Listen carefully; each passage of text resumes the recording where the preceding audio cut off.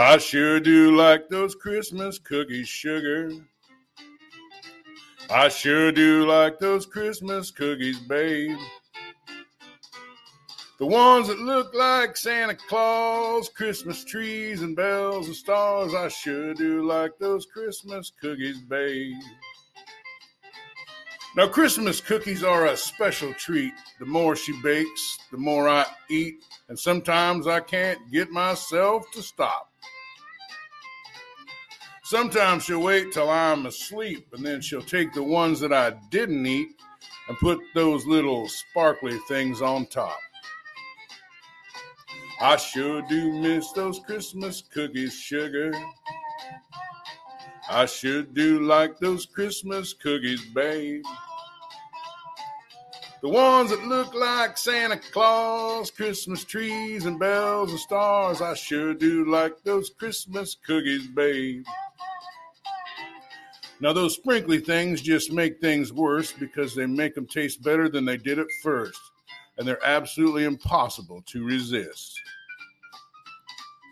Some disappear to who knows where, but I make sure that I get my share, and those kids just stand there waiting on the ones I missed.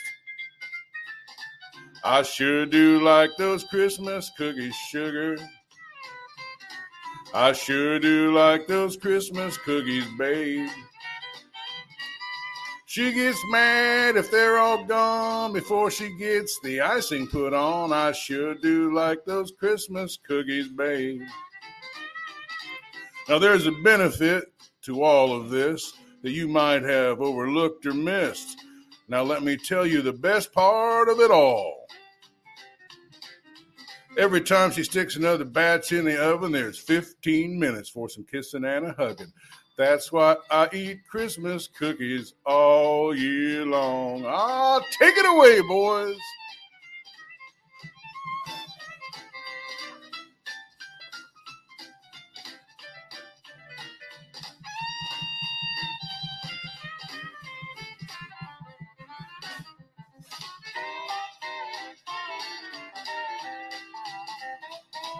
I sure do like those Christmas cookies, sugar. I sure do like those Christmas cookies, babe.